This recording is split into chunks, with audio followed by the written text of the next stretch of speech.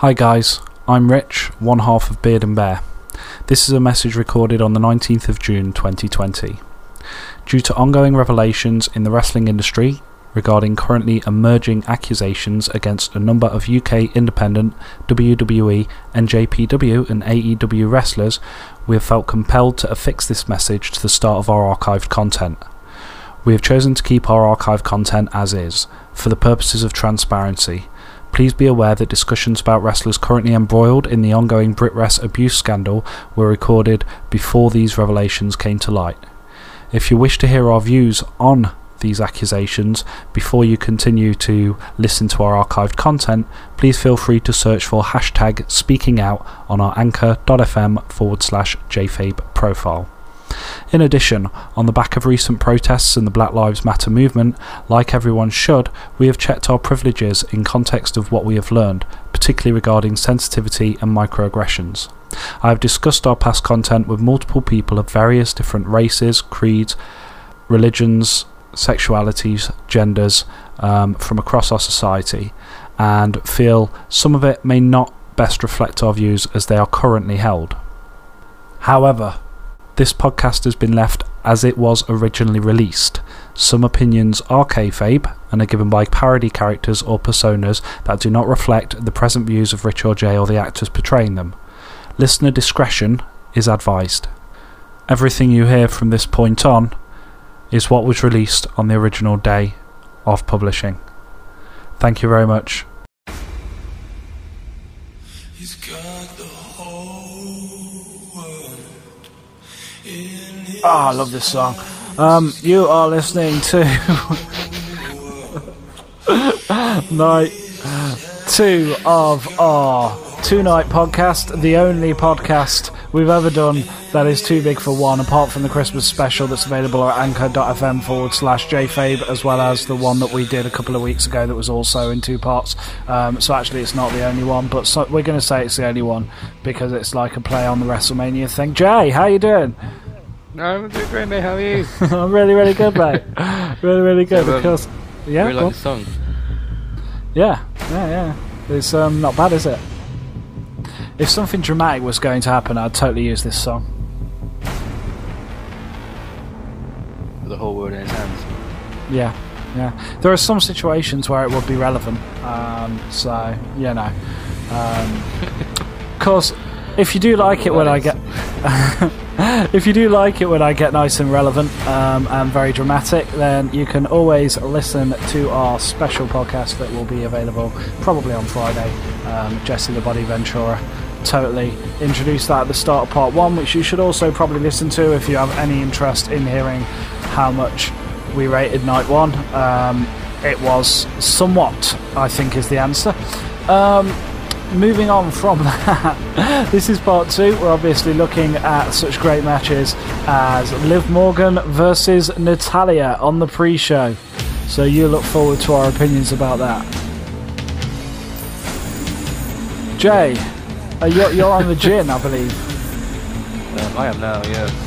Nice. I'm on Jack Daniel's Tennessee with plenty blah-de-blah whiskey. Why Gordon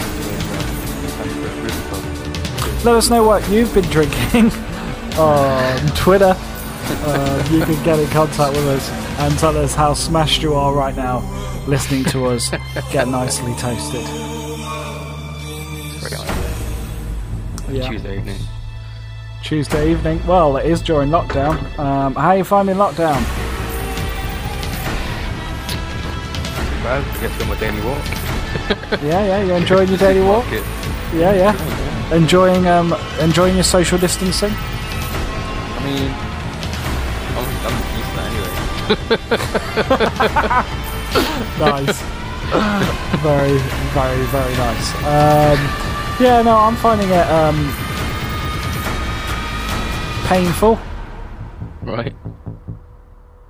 I mean, there was that day last week when I was like, this is getting to me. Like, let's go. Yeah, no, to be fair, I suppose it all kind of gets rammed home, though, when you kind of look at the situation that the UK's in right now. I mean, as of as of 10 to 11 on the 7th, our Prime Minister, of all people, is currently in intensive care with coronavirus, and the situation is still ongoing, may even be dead by time we publish this. Can I say that? Yeah. He may be. He may be. It could go either way, and that's that just kind of emphasises the importance of staying at home and saving lives by protecting the NHS, which I think I said out of order, but it doesn't matter. It's important. Basically, the message is stay the fuck at home. Yeah, stay the fuck at home, guys. Don't be dicks. Taz would do it. Even though I go on my daily walks. Well, yeah, daily walks are important. Mental health is very important at the moment, but you've just got to make sure that you don't stop and sit on a bench at all. Yeah. Don't do that. Yeah, don't do that, because, then the bench has coronavirus, and then, like, other people might get coronavirus from sitting on the bench later, which they shouldn't be doing as well. And, you might get coronavirus off the police officer who comes and hands you a fine for sitting on said bench. So, yeah, it's a dangerous world out there. Pre-show, Liv Morgan versus Natalya. What did you think to this? Natalya made Liv Morgan look like a fucking $1 million, didn't she? Yeah, that's fair. That's fair. Well, to a degree where you can actually try and make her look good. I mean, she's not great in the ring, but Natalya did her best to put her over in that match. Yeah, no, I think that's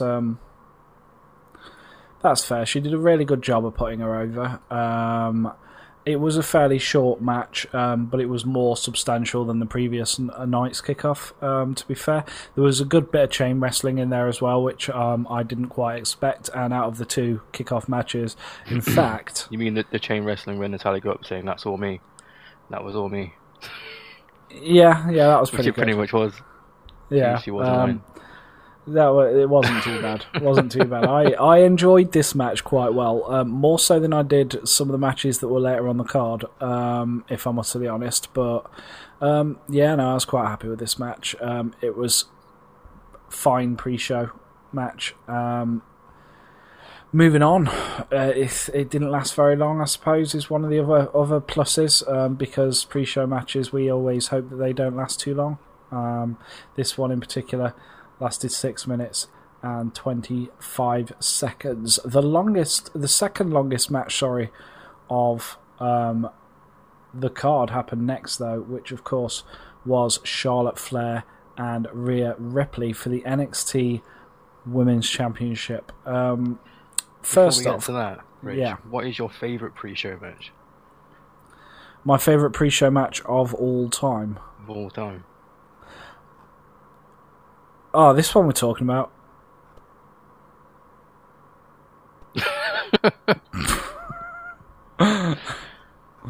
No, I don't know. I don't have what. What's yours? Ryback and Kalisto. Ryback and Kalisto. Yeah. Yes, I quite liked. I quite liked the 30-man over-the-top battle royal where Bray Wyatt helped Matt Hardy win at the end. Just for that moment where Bray Wyatt was revealed. Good, That was a fantastic moment, and if only WWE had decided to run with it rather than what they did. But, I mean, some of my favourite pre-show matches are ones that you wouldn't expect. Rusev Shinsuke Nakamura, I actually quite enjoyed at Royal Rumble 2019. I quite enjoyed that. I thought it could have been better, but it wasn't a bad match. Obviously, there's all of that period where the Cruiserweight Championship was exclusively contended for on the pre-show, particularly culminating in that dream match between Austin Aries and Neville, which sadly Austin Aries was booked badly for. But you remember that match? I do. It was alright. I mean, it was, one that stands out for me for 205 is Cedric Alexandra and Buddy Murphy. Their series is pretty awesome. Yeah, I mean, both of those are absolute fire in a bottle. It's just a case of marketing them right, or alternatively just surround them by a load of other small people and hope somehow they'll become stars. I don't know, Vince McMahon. Sometimes you perplex me. WrestleMania. Rhea Ripley, Charlotte Flair. We got a second night of Stephanie McMahon doing that thing where her upper body doesn't look like it's fully connected to her lower body, and she just kind of stands there smiling. Maybe it was Ro Bethany. Ro Bethany. That's it. She's becoming a character. That's happening. Yeah. Ro Bethany, the Steph bot. Ro Bethany, the Steph bot. Wow.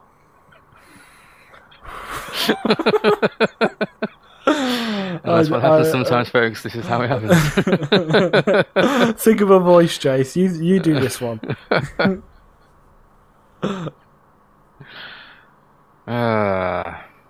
I want it now. That's what you want, isn't it? What? The voice.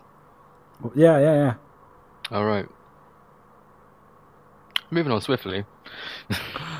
That didn't sound like her at all. That was rubbish. Anyway, Charlotte Flair, Rhea Ripley, NXT title. Now, I suppose my first question for this match is, do you think had the situation have been different, there would have been space for Adam Cole, Baby, to be on this card as well, defending the men's?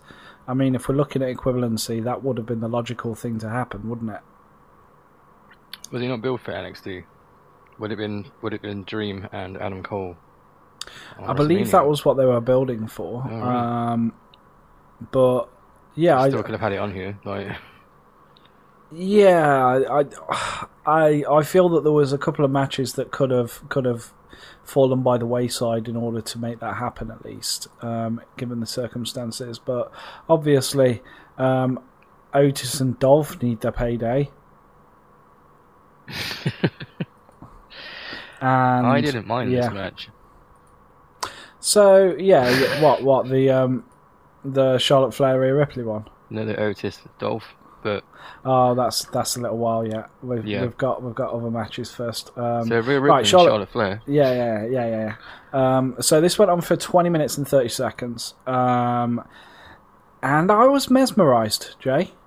And you know that's hard to do with me with the female form. Honestly speaking, I'm one of those people who kind of fast forward women's matches sometimes. I didn't have any problem with this match. I thoroughly enjoyed it. The only women's matches that I usually watch in full are ones that have Bayley and Sasha Banks in, because I think they are fucking epic. But no, this was pretty... Yeah.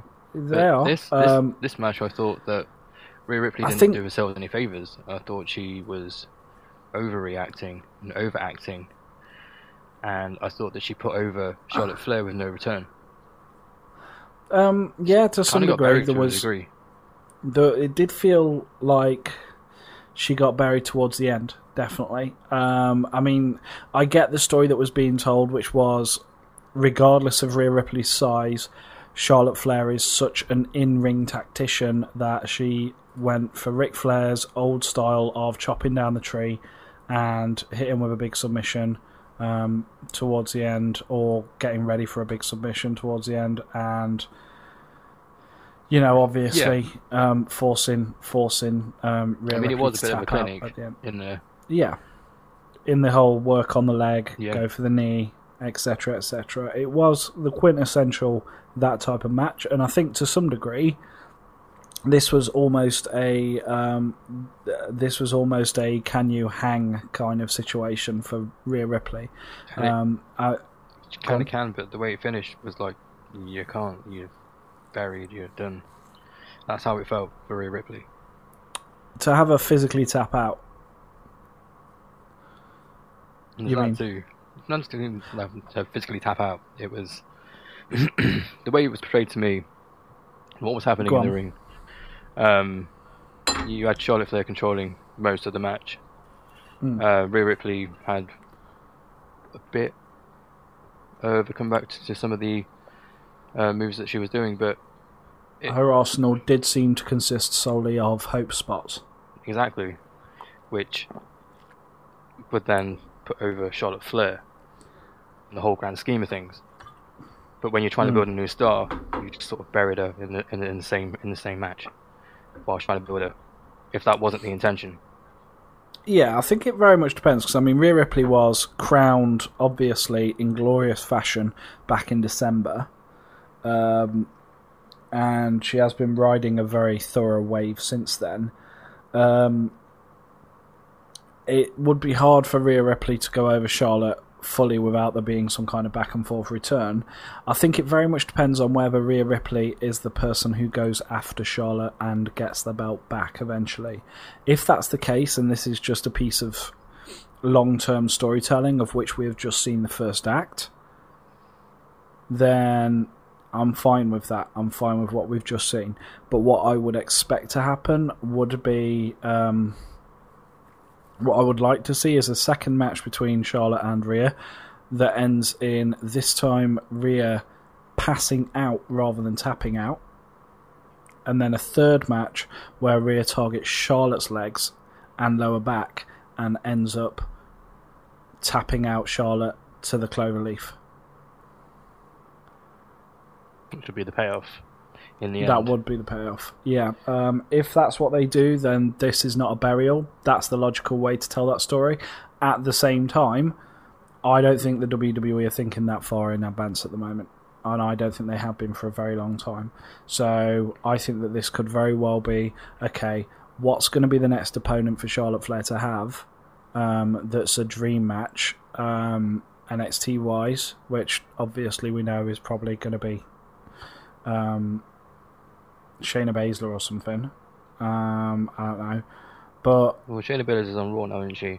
So it's Bianca she? Belair. Oh, well, never mind then. But you know, it will be. But Charlotte said that she's going to be defending the title on all three brands. Okay. Well, yeah. The logic would be that you would kind of keep that story going with Rhea, but I could very much see WWE just having a play variety show and just facing everybody. Because Charlotte Flair seems to have that position where whenever she has a belt now, she can just go wherever the fuck she pleases. Like she did last time, so yeah, pretty much. Mm. Yeah. Do you think Charlotte will be considered the next kind of free agent style, like John Cena style? I mean, I'm not just talking about when she's holding a belt, but do you think she could eventually get to the level where she is that kind of free agent that just kind of goes between the shows as much as she wants and nobody bats an eyelid at it? Because I can see that happening. But then that would take away from the no roster will be on the other show. Yeah, I suppose it's a difficult one, but from my perspective, I'm just kind of thinking about Charlotte at some point. I mean, how old is she now? I don't know. Let's find out. Well, yeah, let's have a quick look. So she's 34 years old. Okay. She's already got enough collagen in her face that she's starting to look like a mask of a clown hanging in the back of that dude's house on Tiger King. Those are some really kind of bony cheeks going off. She's definitely aging, is what I'm saying. She's kind of only got another couple of years before, if she does want to maybe start a family, then it would be a good idea too. If that makes sense. I mean, I assume that she's not been preggers yet, has she? I don't think so. But then, at some point, she kind of has to cross that boundary, because otherwise it's going to start to get a bit risky. I mean, I know we shouldn't really be talking about this on a wrestling podcast, but apparently it was fair game for everyone to do it to Ronda Rousey, so I'm doing it for Charlotte Flair. She's 34. Give it another 3 or 4 years, and the likelihood of, there being complications will significantly increase. I could see her entering that prize fighter stage of her career sooner rather than later. I know that sounds really peculiar to be talking about a 34-year-old like that, but could happen. I guess so, Rich. I guess you're all right there. Could happen. She could want babies and stuff. Yeah, exactly. Loud noises. So yeah, stick that in your Conrad and fill it full of cheese, I guess.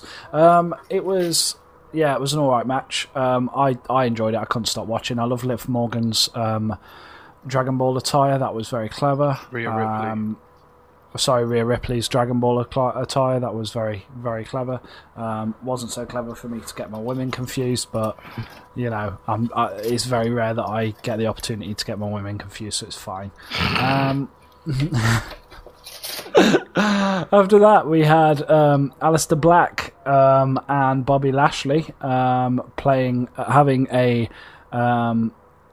a battle to see who gets lost in the mid card first. I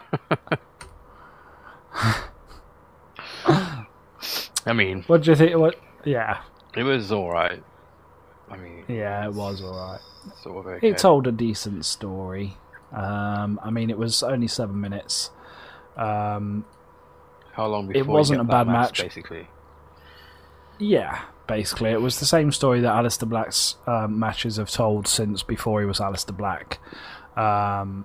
It's the only thing that really confused me is that Lana's starting to look less like Lana. I don't know if you noticed that. Why? Because she's dyed her hair. She's dyed her hair and now she looks as generic as everyone else somehow.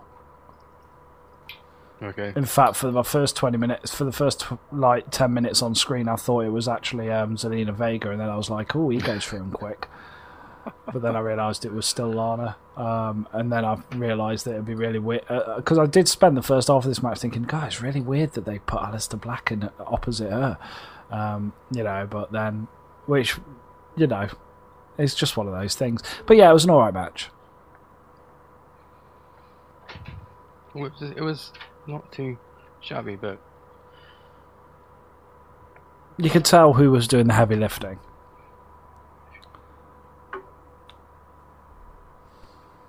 I'm obviously talking about Michael Cole. Yeah, no, because he did all the heavy lifting in that match. No, but you get my point. It was an alright match. It was an alright match. It wasn't going to change the world, but it proved to the audience that Aleister Black can hang with a big man, which I suppose is quite important because, I mean, coming out of the Monday Night Raw after WrestleMania, it looks like the direction with Aleister Black seems to be that he's going to be one of the first people for Braun Strowman to stick his flag in. Is that something that you're aware of? They have faced down each other, have they not? Isn't Aleister Black on Raw and Braun Strowman on SmackDown?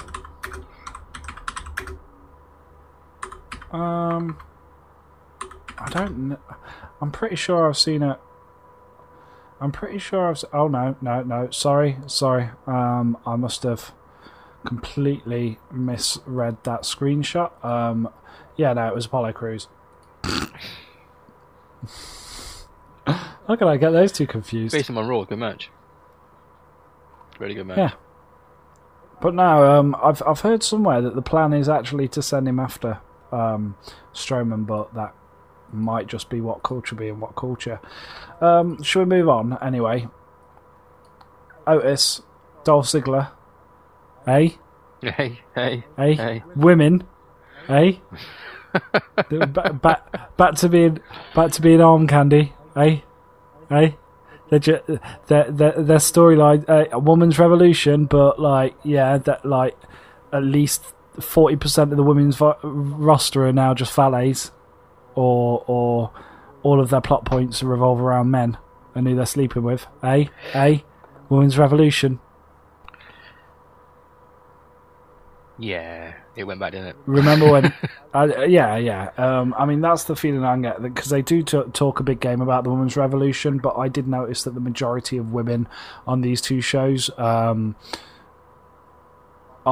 these two shows at the moment, are usually hanging off a man. Like, the majority of screen time given to women is usually that, unless it is kind of the main kind of big kind of 6 or 7 female wrestlers. And that's becoming very noticeable when we've not had this type of interaction for a long time, and now all of a sudden you've got 3 storylines involving women at the centre of them. or at least 3 kind of male tag teams that involve women at the centre of them. Jay? Rich. Did you get all that? I didn't get that. I was saying, doesn't it seem weird that you've got like kind of 3 storylines going on at the moment, or at least 3 male stables or groups of males that all revolve around women and the impact that those women are having on them? In the case of obviously Otis and Dolph Ziggler, you've got Angel Garza and Austin Theory with Zelina Vega, and of course Theory. you've got you've got Lana as well with. I said Theory. Oh, I thought it said Theory. No, but I wish I had now. I am the Austin Fairy. Oh, we got another character. So yeah, anyway, Otis and Dolph Ziggler, they went out. What did you think to the build to this match? Obviously, there's the Otis is a fat guy and shouldn't be dating a hot girl kind of angle. I don't really care for the storyline. It's one of the storylines I don't enjoy in wrestling, but I like the fact they got to actually end the storyline at WrestleMania. Yeah, that's fair. Got to tell the story, basically. Ended on the biggest show of the year, so that's cool. Yeah, no, that's fair. It was nice to see Otis. I mean, obviously, it had played well with the fans. Otis is a very sympathetic character, and I think he's really been able to show some of his more comedic chops. He's slightly cheesy, but that's the joke. He's still believable. Yeah. And that's very often the difference between what makes a kind of bad kind of fat guy character and a good fat guy character. Otis is fully believable, and he's very sympathetic, so that's nice. What do you think to Dolph Ziggler at the moment? Dolph Ziggler? Well, he's just a do what we say guy now, isn't he? When he made all that big fuss, they gave him a new contract, said they're going to put him into the limelight, and he's not. He's not doing anything different, is he? Nope, not still. There's nothing really just changed. Kind of plodding along. Just got more money. Yeah. And that was it. That's fair. I guess. He wanted more money to yeah. do nothing. Yeah, completely agree with that.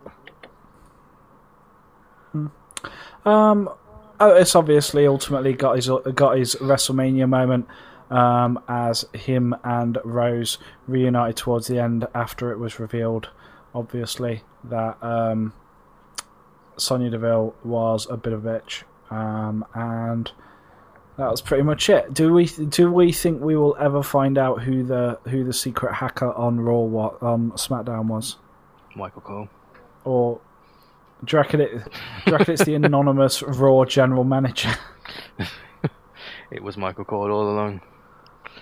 Oh, it better not turn out to be fucking Hornswoggle. Killer Cross would be better, but I could see them going either way, to be fair. Hornswoggle or Killer Cross, there are 2 options.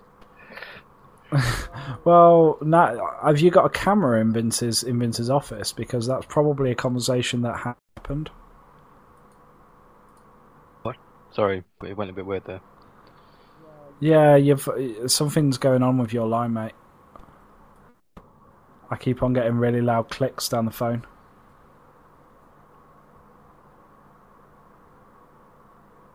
Huh. Don't know why. It hurts when it happens. Sorry, mate. Yeah, fair. Where was I?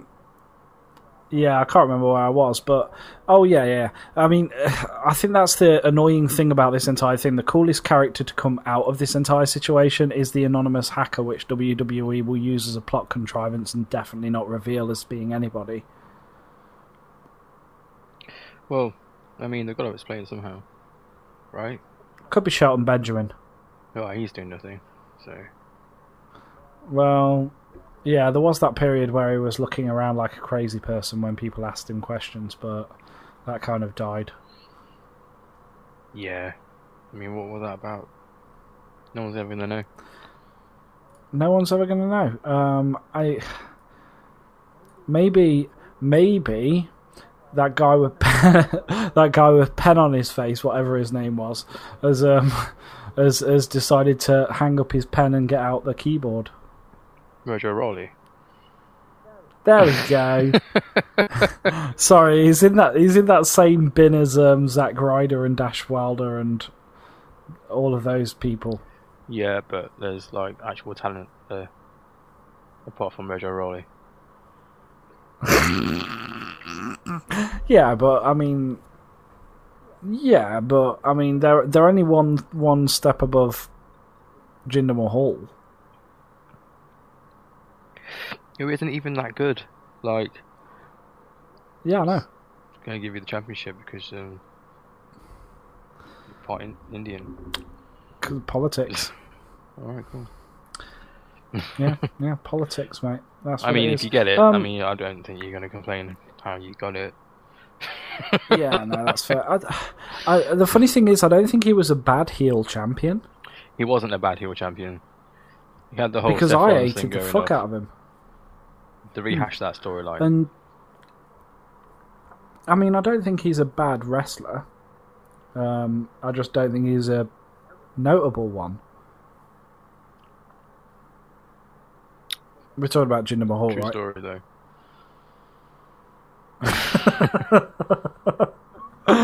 Oh dear me. Right then, time for a break, and then we will go into our final stretch where we talk about the final five matches. The final 4 matches of WrestleMania Night 2, and the one pre-show match that seemed to just wander in and just take a dump on my screen. Find out which match that is fairly shortly. We come back. But you know which one I'm talking about, Jay. You know which one I'm talking about. Be right back, guys. Hey guys, it's me, Taz. You know, Taz. I'm like super popular. Everyone loves me on this podcast and on Twitter as well. You can find me on Twitter at TimeDukeTaz, or alternatively, you can speak to Richard J. That is at Not a Time Duke or at I Am Not a Robot, where the O's are zeros, respectively. Please feel free to get in touch with us or listen to some of the shit going on our Anchor thing. That's anchor.fm/JFabe. In addition to that, you can always feel free to stay at home. At the moment we're all staying home because of planet Earth and its coronavirus. So that's a thing. That's happening. We're just in the retardus, just flying around the stratosphere at the moment, just above the Earth, keeping it safe from aliens. If you want to hear about how that happened and how we ended up there when we were all in such disparate places, and Richard's in the JFabe universe in the previous story that's been told, then you need to tune in and listen up to the special that's landing soon. Anyway, I'm going to let you all go back to listening to the podcast, listening to Rich and Jay talking about wrestling. It's so good fun. My name's Taz, Roopie-doo.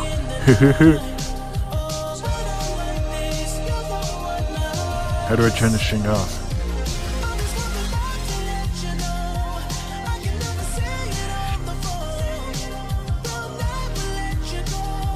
Oh, we are back for the final of our epic 2-part WrestleMania recap.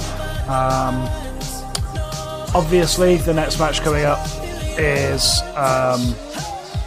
it's obviously the Street Profits versus Angel. No, it's Edge versus Randy Orton in an Last Man Standing match. Jay, what are your thoughts on this whole kerfuffle?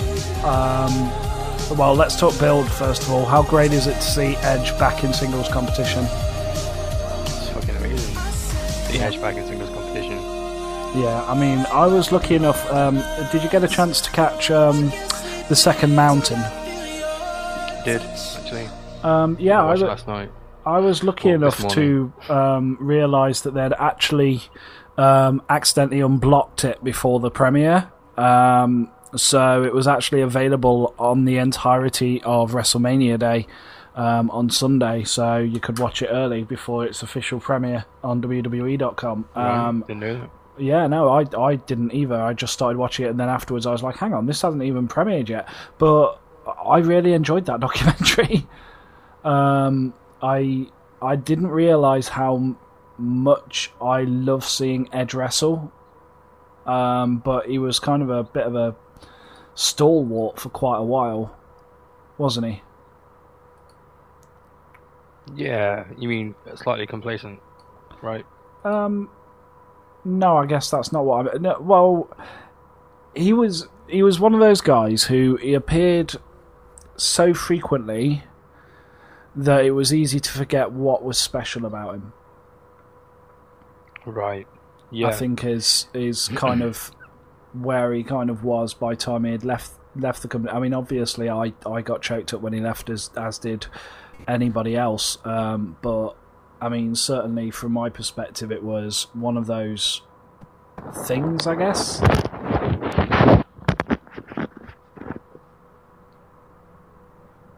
I'm back. Sorry. Yeah, no, that's cool. So podcasting, Jay. That's a thing we do sometimes. Right. Yeah. Forgot about that. No. But yeah, no. I very much saw him as kind of someone who was so consistently there that it was kind of hard for me to appreciate. And having him being gone for 9 years now, and seeing him back, it's almost relieved. I realised that I always felt I was in safe hands when I was watching one of his matches, and this match was a good example of that. How about you? Yeah, no, for me, I was banging about how I like AJ Styles, but I actually think Edge is one of my favourite wrestlers, and I didn't realise that. I didn't either, but I'm in exactly the same boat. I can't believe how much I've missed him and how great it was to see him in this match. So this match has been a contentious issue for a lot of people for various reasons. Some people said it was a bit of a disappointment. And don't see how they could say that. To be fair, I don't either. Bell to bell, it was the best match of WrestleMania. I am kind of there. Granted, my favourite segment of WrestleMania didn't have any bells in it, but definitely, probably the best match, the best in arena match of WrestleMania, I would say. Thoroughly enjoyed every second of it. What are your thoughts to the comparisons to the Chris Benoit tragedy? I thought that straight away. I thought that straight away when I saw Edge's head in the weight belt. We'll say that. We'll call them weight belts. What was it? You're more likely to exercise than me. I'm a fat guy who sits at home and eats chicken.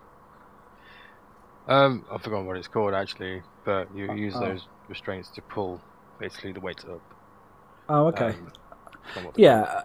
So a lot of people said that obviously it did bring back memories of the whole Chris Benoit tragedy because of anybody who was lucky enough or unlucky enough to see Dark Side of the Ring last week will attest the method of Chris Benoit's death was very similar. Not to go into the grisly details. Planned? Probably not. I don't think it was. I think it was probably so distant to both of them that it probably didn't even register.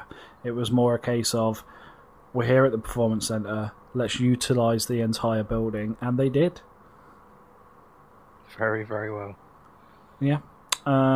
So there's quite a few high spots in this match. Feel free to list yours, because I stole your thunder last time I listed my high spots. You can crack on with that. Oh, fair play. Well, I loved the section with the weight belt. Obviously, the match then went into the boardroom where Edge pulled off an absolutely fantastic elbow drop from Yeah, from some steel mesh that was on the ceiling. I don't know if that was specifically there or whether it had been reinforced for that. I mean, it was laid out so it looked like just standard decoration for the boardroom in question. So that was kind of good. In addition to that, you've also got the movement into the warehouse section, where there was a slight continuity error, which was fairly glaring. I don't know if you noticed it. Jay, did you spot the continuity error? No, carry on. So they brawl into the interview area, and there is a bloke stood there with what looks like the meatiest camera on the planet staring down at him, staring down at Edge, and then there's a camera cut, and when it cuts back, he's no longer there. Did you also notice the guy in the room as well? On the right side when it was in the boardroom as well. There was a guy on the right side. In this room with the door open. Oh, we looked around the corner. Looked like Fit Finlay. Just moves out of the way. Yeah. yeah. That was kind of cool. It was obviously he was very aware of the social distancing there. So good on him. Good on him. The match then ended up on top of a articulated lorry, or as people would call it in the US, a semi. We're missing the table spot. Yeah. There was a table spot. He climbed the ladder, jumped off a higher platform, elbow drops through 2 tables, but I think with all the dressing over it, the black dressing, there's probably some more padding underneath that. Quite possibly. My immediate thought, though, when I heard that was, when I saw that was flashing back to him on the second mountain, where he said, "Oh, I'll just have to tell more nuanced stories now, where I'm not diving through tables and thumbtacks." It's just like the very first singles match you have is a 38-minute last man standing, where you dive off tables and end up fighting on top of an article. It looked fantastic. He hasn't missed a step, as his training regimen obviously has been bang on. Yeah, if you've seen the documentary, which you saw with Dash Wilder and also Beth Phoenix. Yeah. Very, very cool to see him in such good shape and wrestling to such a high standard. Towards the end of the match, they ended up on top of that semi-truck. This segment to me was the only kind of bit that felt a bit ploddy. But it's like, did they get the chairs the first time, or?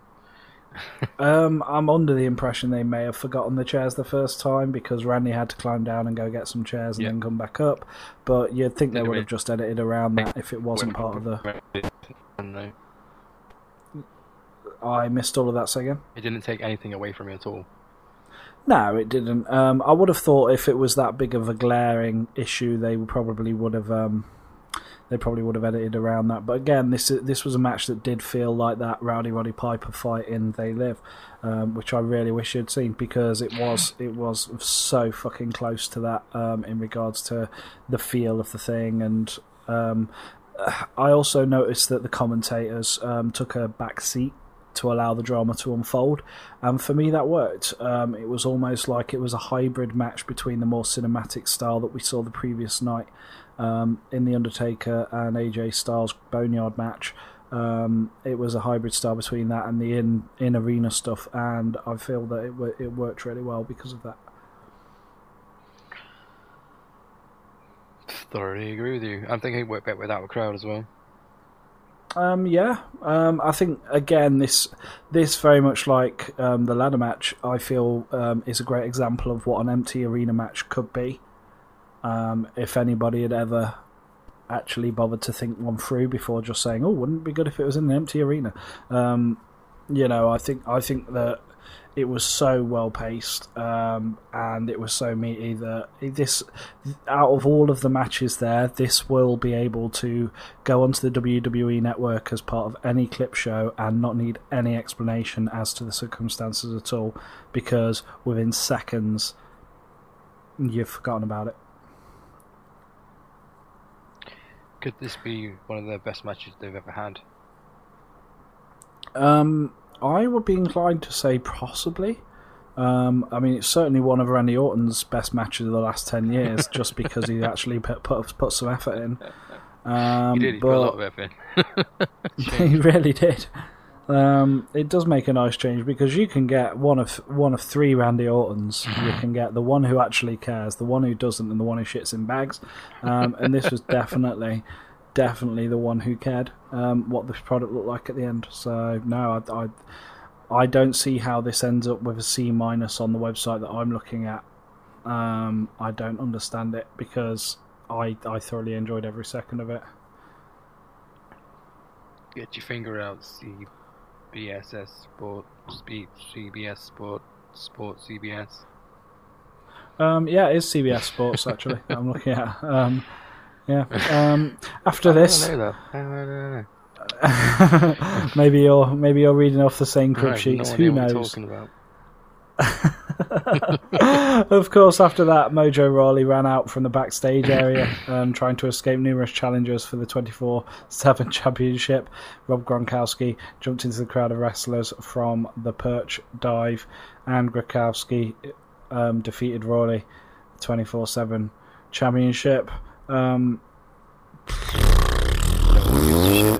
I think I went to the toilet and missed that.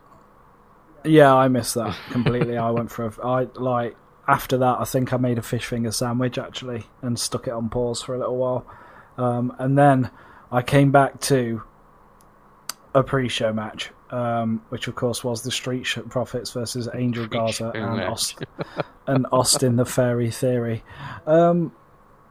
Apparently, that gets a grade C+ on CBS Sports. Apparently this was better than the Edge and Orton match, which I think is absolutely ridiculous. Yeah, like I stick by what I said earlier. This match did feel like it had just fallen off the pre-show down the card for no reason at all. Like somebody had just forgotten they put that post-it note there. It's because they want the smoke. Quite possibly. What do you think to that whole "we want the smoke" thing? I mean, we know that it's a smoke machine.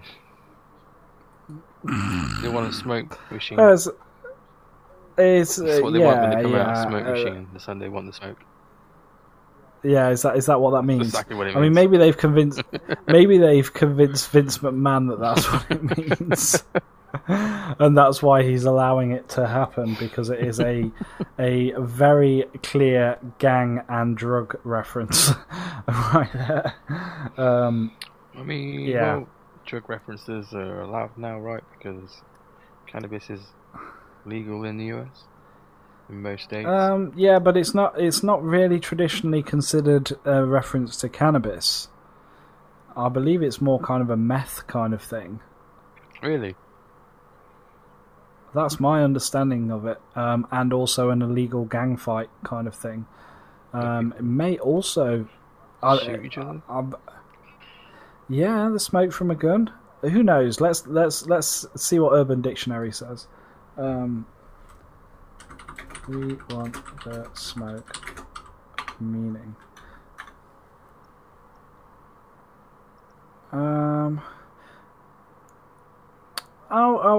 It's a hip-hop phrase used by a member of a group to signal they are ready to battle. It originally referred to gun battles, but is now used to friendlier challenges. Yeah, well, the more you know. Exactly. You've learned something today, guys. You've learned something. That match was shit. Let's move on. Unless you've got any thoughts about it. Not really. Did you enjoy it? Yeah, it was alright. No. I mean, it was there. It was a match. It was a pre-show match, though, wasn't it? It was something before the next match, which was not that great. SmackDown Women's Championship came after that. Bayley as the champion, defending against Sasha Banks, Lacey Evans, Tamina, and Naomi. For me, this was the best women's match on the entire fucking card, and would be within my top 3, maybe 4 on the card. I must be watching a different match. overall. Do I need to go back and watch this again? Because I did not like this match. Did you not? Oh, fair play. What was your... Timings and What? just the usual stuff. Oh, okay. No, I thoroughly I felt enjoyed it. that Tamina don't. Tamina going Yep. out early on was a bit like everyone going up, and there was this usual WWE shtick for a bigger person to get rid of them. Yeah, that's fair. Well, to be fair, WWE does have a habit of putting big people in matches where they can't hold their own weight. And unless Tamina has secretly been parading, well, unless Tamina has been painting herself white and going out and wrestling as that fat bird off NXT UK, that was a bit to the knuckle, wasn't it? I'm keeping it.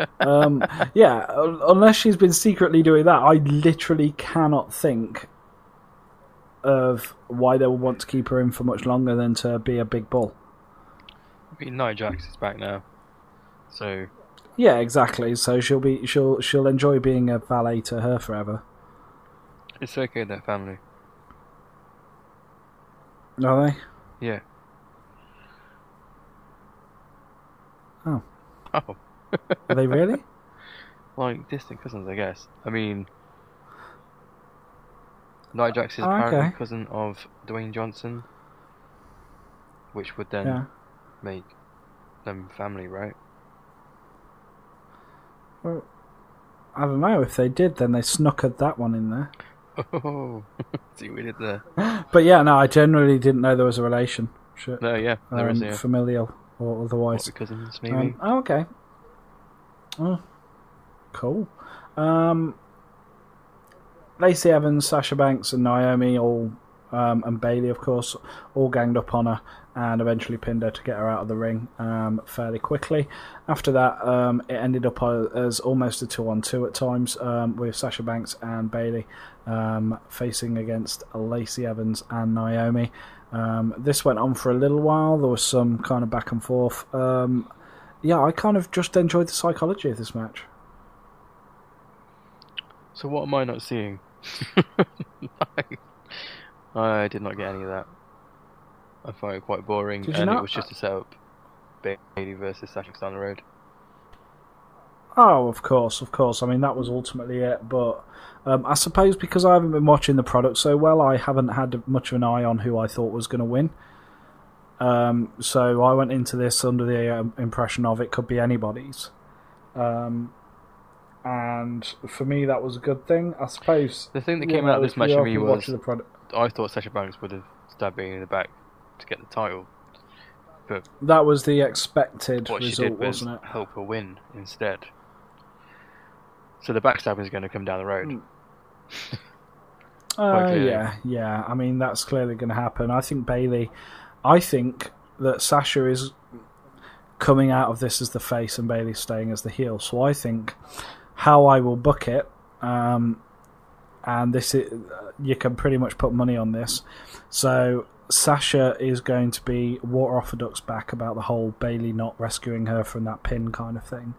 Completely understand. Bayley is going to go paranoid.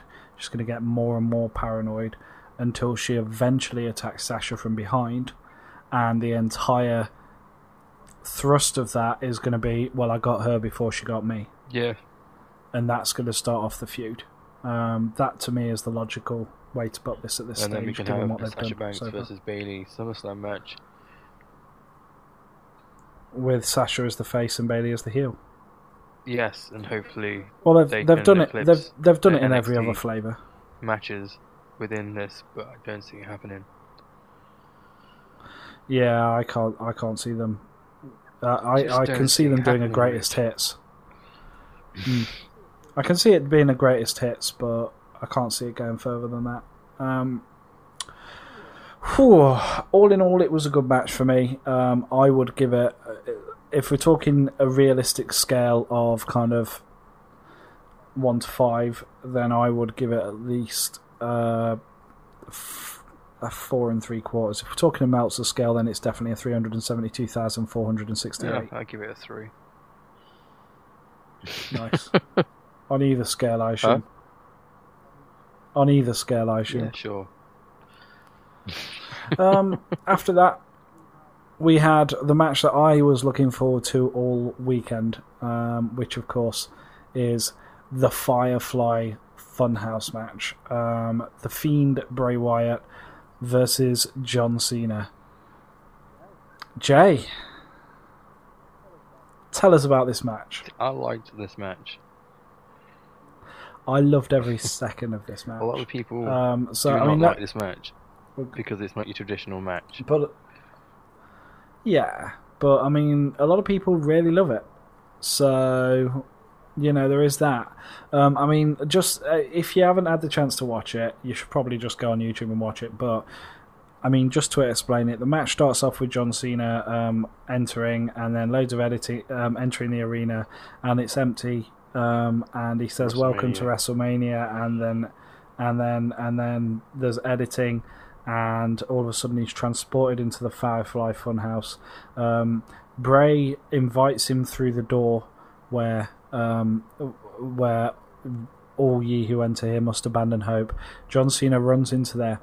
This is followed by a section where the Vince McMahon puppet berates John Cena for a little while, and then John Cena is introduced by Bray Wyatt in his ruthless aggression attire. Bray Wyatt introduced him as a Kurt Angle promo. Yeah, using the Kurt Angle promo from the famous Kurt Angle John Cena match, with the whole ruthless aggression. John Cena match. It wasn't his first, but it was his first kind of notable match, I suppose, is probably the best way to put it. But yeah, it was alright. That section was fairly good. John Cena could only hit, so it kind of revealed that The Fiend was capable of controlling John Cena. We then cut to Saturday night's main event promo style thing, where Bray Wyatt was in the Bray Wyatt gym behind the big blue cage with the Saturday Night Main Event logo, and John Cena was his tag partner and couldn't stop working out, and he worked out so hard that he was unable to hit Bray Wyatt. Then we cut to what happened after that. We cut to John Cena as Doctor of Thugonomics. Okay. Oh yeah, no, he get pushed out. Yeah, Doctor of Thugonomics. Did that bit, that was quite good. Yeah, that was alright. He did that These Nuts line again and rhymed nuts with nuts, which irritated me the first time he did it on SmackDown, and irritated me this time when he did it, because you shouldn't rhyme the same word with itself. That's a tumbleweed and no one cheering and laughing to what he was saying. Throw him off. Yeah, it kind of fell flat, which was the good thing.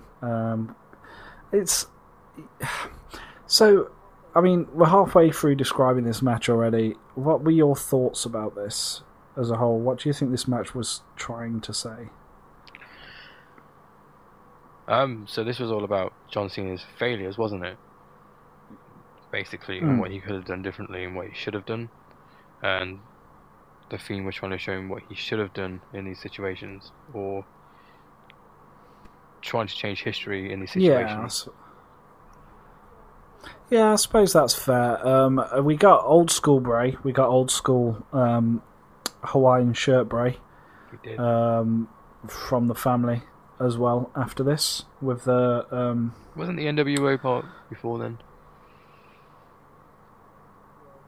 NWO part, it might have been before then. There was an NWO part where we flash back to WCW and NWO.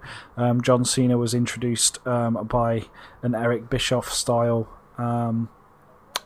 Bray Wyatt, and he did a lot of Hulk Hoganing, I suppose is the best way of putting it. Yeah, he was Hulk Hogan in this situation. And I think it was a fair analogy. That John Cena had become way too big and was holding down the undercard as a result. Then we get to Bray in his old school 6 years ago, family attire, as it were. We got a great piece of work with what should have happened, blah-de-blah-de, blibbity-blah. Vince McMahon said that's good shit, because obviously Vince McMahon loves it.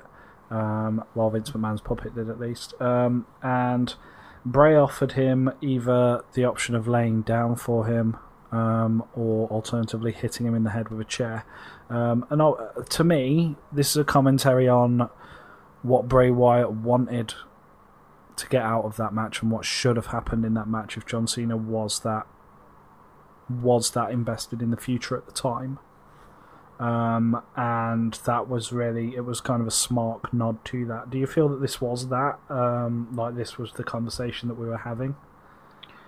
Well, at the time. I mean, the big storyline was that Bray Wyatt wanted to turn John Cena heel. And have him finally finish it with a chair. And John Cena just eventually reversed his Sister Abigail and smash him in the head. I do remember that. Yeah, and that was the brilliance of it, is that Bray Wyatt kind of said I could have beat you, or you could have alternatively hit me with a chair. Either of those would have been ways for us both to save face, and neither of those things happened. So now you're repeating history. John Cena goes to swing the chair finally, and Bray Wyatt disappears. The Fiend appears behind him and hits the Sister Abigail, and Firefly Funhouse Bray counts the 3. Thoroughly entertained by that. Cut to Titus O'Neil looking really fucking confused at the camera. It was quite clear that he was replacing Gronk specifically for that one reaction, which was the funniest moment of the entire thing. Fucking love this. Absolutely love this. For me, this was my payoff for the Fiend storyline. All the way.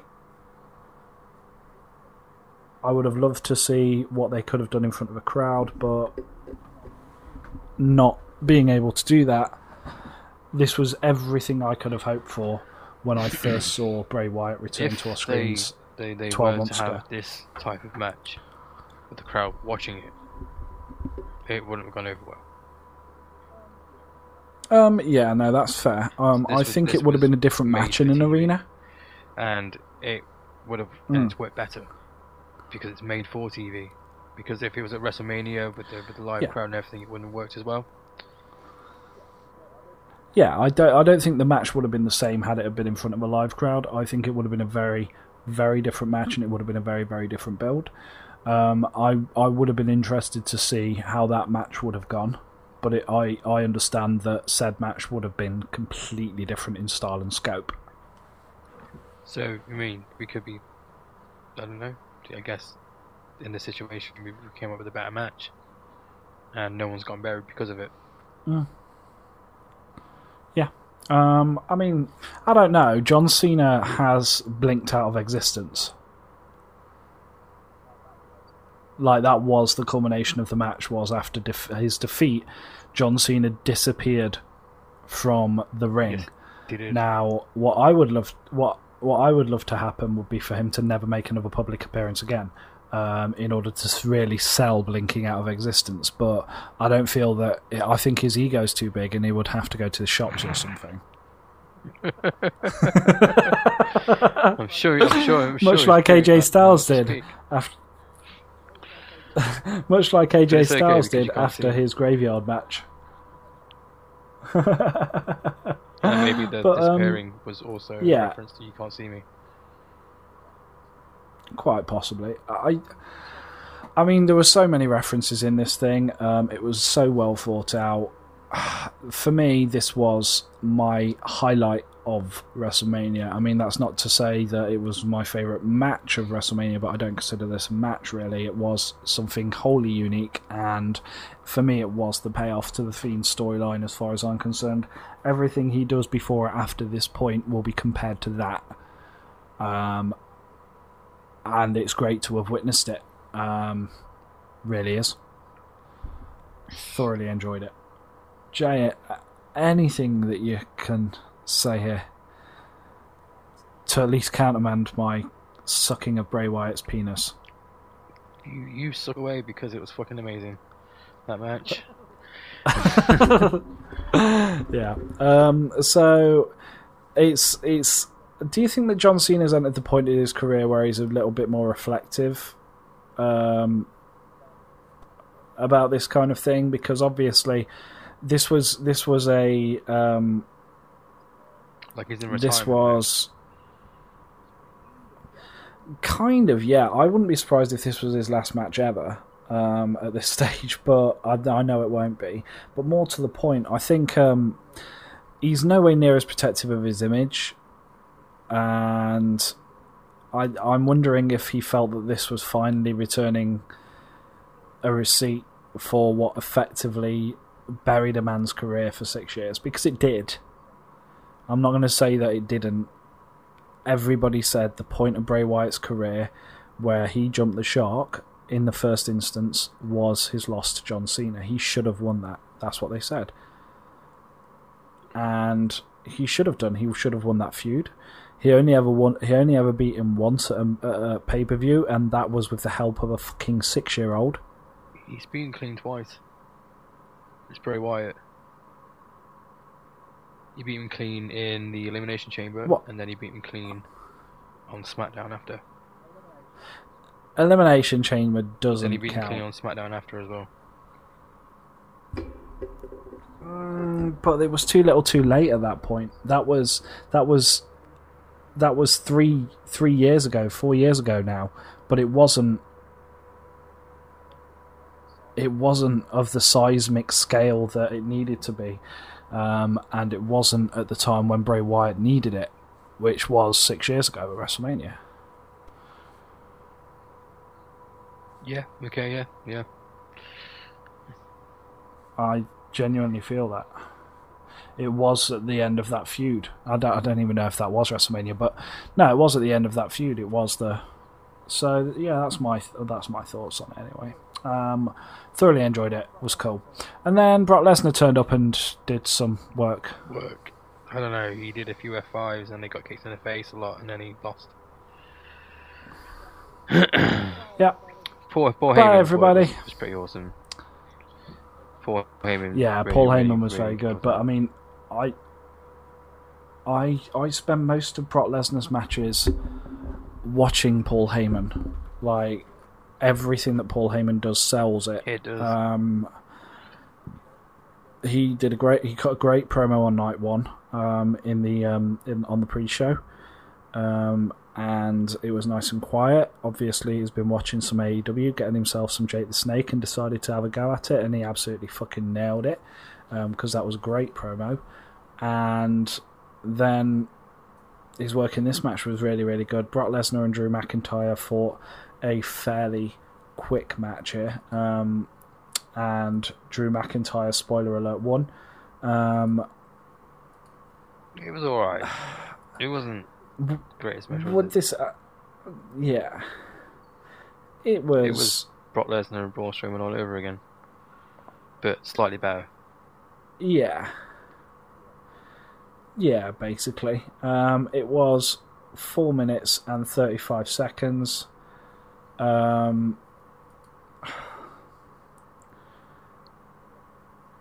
What more can you say? It was to a WrestleMania. It was okay. Awesome. Yeah, that's fair. That's fair. Should The Fiend, Bray Wyatt, and John Cena have gone last? I mean, I know that Brock Lesnar would have thrown a Benny about it, but should it have gone last? If it wasn't pre-taped, then Brock Lesnar, Drew McIntyre would have gone first. So. Well, yeah, no, that's true. That's true. It's just one of those things. It needed to happen. I feel a little bit disappointed for Drew McIntyre that his main event moment, that his WrestleMania moment happened in front of no one. That's a little bit disappointing. Well, he doesn't seem to have much of a problem. In fact, later during the same taping session, he then went and recorded a match with the Big Show on Raw. It was alright. Yeah. Great. But yeah, that was apparently recorded in the same block of tapings. So yeah, it was shown on Raw. Yeah. As the main event. Yeah. So interesting that was, but yeah, no, it was. I suppose he. I don't know. I'm pleased for Drew McIntyre. It's well deserved. He's in the right spot for it. He's better rest of the face. I'm slightly disappointed. He's better rest of the face. What'd you say? Brock can go, but obviously decided he wasn't going to go for long. We're going to have a 5-minute match. Yeah, okay? and that's cool. Well, I mean, I always go back to like when Brock Lesnar's in the room with you, you do what Brock Lesnar wants to do. Yeah. Do you know what I mean? Even if you are Drew McIntyre, you know what I mean? I think Seth Rogen, was it Seth Rogen? Josh Rogan. Who's the guy with the Seth Rogen, isn't it? With the podcast who smokes weed with Elon Musk. That'd be Joe Rogan. Joe Rogan. There we go. So yeah, Joe Rogan says it best. When you're in a room with Brock Lesnar, you are fully aware at all times that if he wanted to stand there and rape you in the arse with no lube, then not a single human being on the planet could do anything to stop him. And as a result, you are as polite to him as you possibly can be and do everything that he wants. Which I imagine is the mentality that everybody who ever faces him goes into a match with. Because I would imagine that once that image has been placed there, it's really hard to not be thinking about it whenever you're in the room with this guy who is the physical body mass of a fucking bull.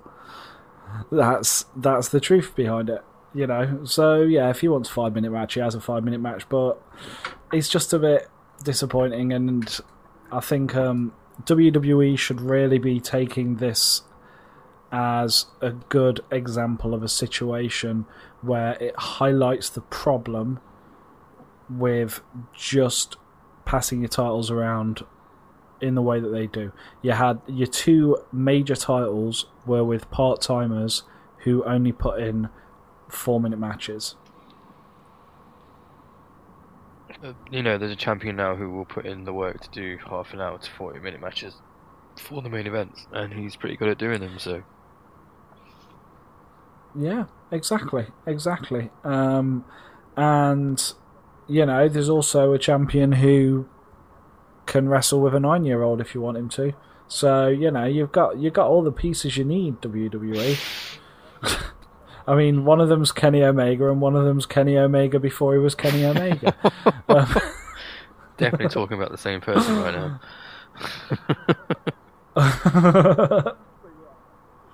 But yeah, no, you see my point, though. It's yeah,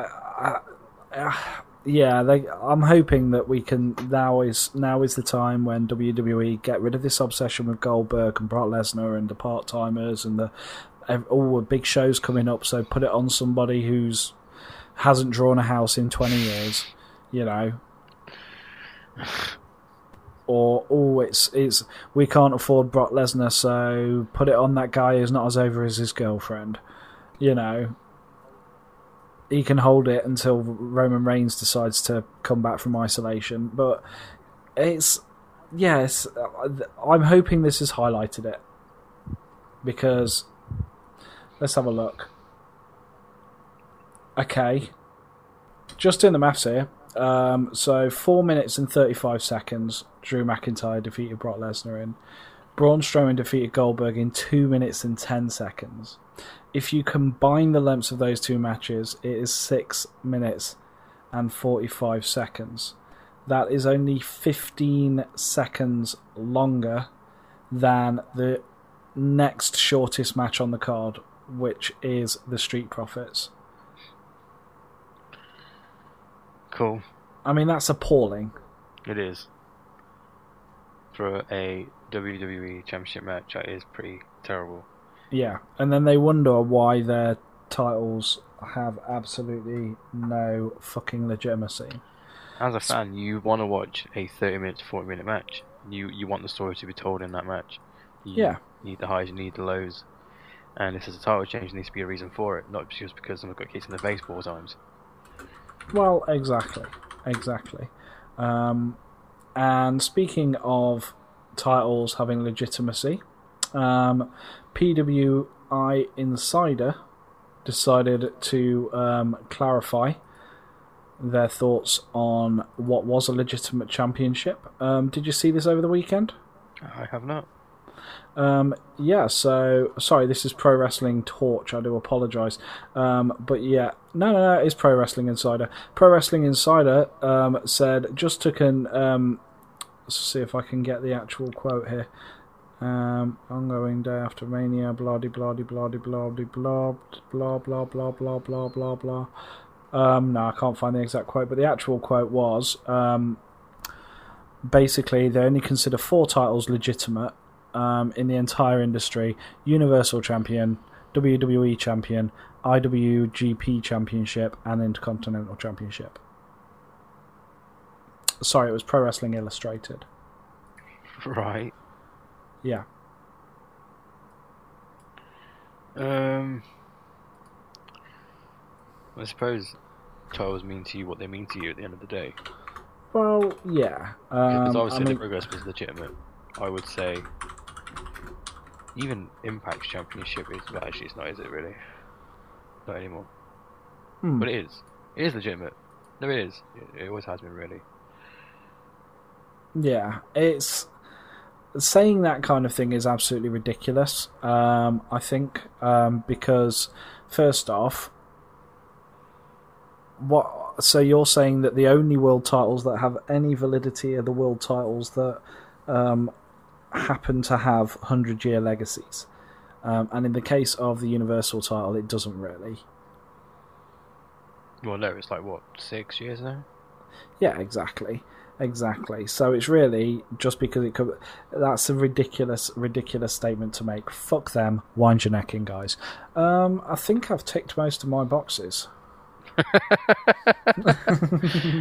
got my wind my neck in, so wind your neck in, so I've ticked that box. Yeah. What's ever happened to Taz? Well, we'll be able to find out all about where Taz is and what's going on with Taz, as well as his other companions in the Retardis over the next few days, because on Friday maybe we will do a special episode that will just tell the whole story, and then from next week there will be new Taz centric segments, including what the fuck is Taz watching now, where you guess what show Taz is watching. I don't know how we're going to do the theme tune to that while he's in lockdown. And of course, what did Dave Meltzer say about who? Where you have to guess what Dave Meltzer said and who it was about. So in fact, you just have to make up the whole No, I'll work something out with that. But yeah, I'm in talks with these guys. Jesse wants to do something with robots. I'm not quite sure what yet. And Nigel is thinking about maybe doing a few musical numbers that are a little bit. A little bit chitty bang bang, but about wrestling. But that's just kind of a vague idea he's had. So plenty of stuff there to look forward to coming soon. We're also going to do guess where Sonny got her last DUI. That's a good one. We're gonna do all the places where Sonny has had DUIs. And you're going to guess where she was arrested, or she's going to describe the arrest, and then you have to guess where it happened. So yeah, plenty of games happening, plenty of fun. And if you can also name what she was like, might also do a drinking game with her as well about what drinks have been named in her court transcripts. Keeping it tasteful. Excellent. So yeah, plenty of plans I'm researching now. Or I might just do something completely off the wall. So, I mean, these talks are always very fluid with these guys. As you know, they're an eccentric bunch for the most part. Do you want to get in my car? It's really... I can really do your carburetor. Just stick my tongue right in there. Oh, Sonny, everybody. Sonny. Yeah. So make sure you join us for all of that shenanigans to come. Jay, is there what we got to come up? We've got to do. I mean, there's Dynamite coming up on Wednesday. Obviously, we probably won't get a chance to record anything to do with that until kind of Friday. Did you see Kenny Omega versus Trent? I haven't yet, so please don't spoil. Yeah, you I need knew to we watch weren't. that. I knew we weren't going to do I knew we weren't Do going you to do want to know what style it is? style. Yeah, what style match it is. Go on. It's very New Japan Pro Wrestling. Oh, I will look forward to that. The No, Cleaner is on his way back. you reckon? Yeah. That is exciting. That is very exciting. As you know, I'm a big fan of Kenny Omega. Got a lot of Kenny Omega stuff coming up on Friday's episode, but we've also got loads and loads of discussions to have about AEW because we're going to have to catch up on AEW. We haven't done an AEW show in a few weeks, so That is a good call. yeah. So I reckon that's one for. Really enjoying AEW at the moment. So. I really am as well. I really am. Their initial problems seem to have disappeared, and they seem to be offering the better no-audience product at the moment. Whereas WWE took a while to lead into it. Out of the two of them, AEW immediately felt more legitimate in that environment. I mean, I don't want to say that their fans are dicks, but I mean, they are a bit. Yeah, I probably just did. Yeah, I think you just did. They are pretty shit, though. I mean, it's all very much kind of, oh my god, it's someone I've never seen before, and I don't know who they are, yeah! You know, I don't know, they just all strike me as the kind of people, like, I bet that front row just literally stinks like an unwashed costume shop, like, after Mardi Gras, you know what I mean? Where everyone got coronavirus. Particularly preachers. Just scouring the news for people to lambast. Should have stayed at home, guys. Should have stayed at home. God won't protect you from this. Don't listen to Trump, he's an idiot. Yeah, Trump's a dick. So yeah. But yeah, no. If you're into staying at home to protect the NHS and saving lives, then you can listen to our podcast. But anyone who's not, go die of coronavirus in a field far away from all of my loved ones. Because thank you, everyone. Yeah, you're a dick, whoever you are. You hypothetical bastard. You. Yeah. We've had some fun. We've had some laughs. Let's throw on some music and get the fuck out of here. Let's go with oh, I ain't done that one. No. I just need some music. Just play it out with the theme tune, mate. I've lost it. Alright. Oh, there we go. That'll do. Yeah. Cool. I need to unhit that mute. I'm gonna unhit that mute. There we go. And then I'm gonna turn it up. There we go. Yeah. So you've been listening to WrestleMania. I've been getting progressively drunk. Jay, how's your gin going? Oh, it's gone. Gone. Oh, beautiful. Get myself some more gin. Enjoy your lockdown, guys. It's been really fun for me. I'm thoroughly enjoying every second of this and don't want to go to the pub. Actually, we've got like 2 minutes 55 seconds. Jay, yeah. What do you miss most about being free and there not being coronavirus? Well, I mean, pretty social distance from everybody anyway, so I'm alright. I don't know. What about pubs? What about no, KFC? I do like going to the pub. I do like KFC, but you can make most things that you like in other places at home.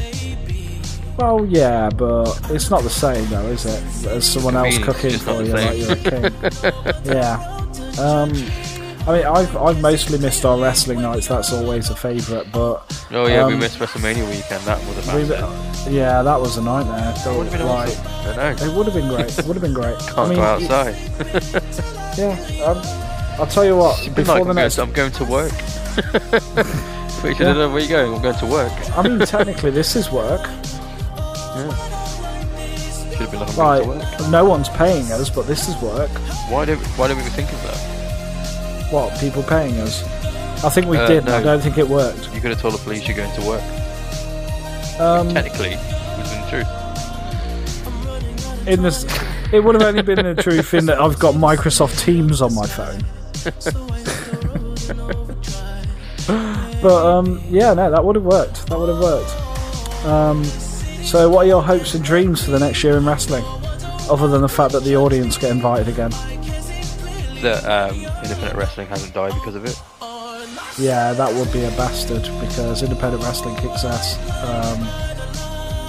Yeah, we should probably do something on indie wrestling soon. We might do something on indie wrestling. It's kind of getting to that part of the year where there's a bit of a lull in wrestling. So yeah, we should probably in mainstream wrestling. So we should probably do some of that. But anyway, shout out to Mitch.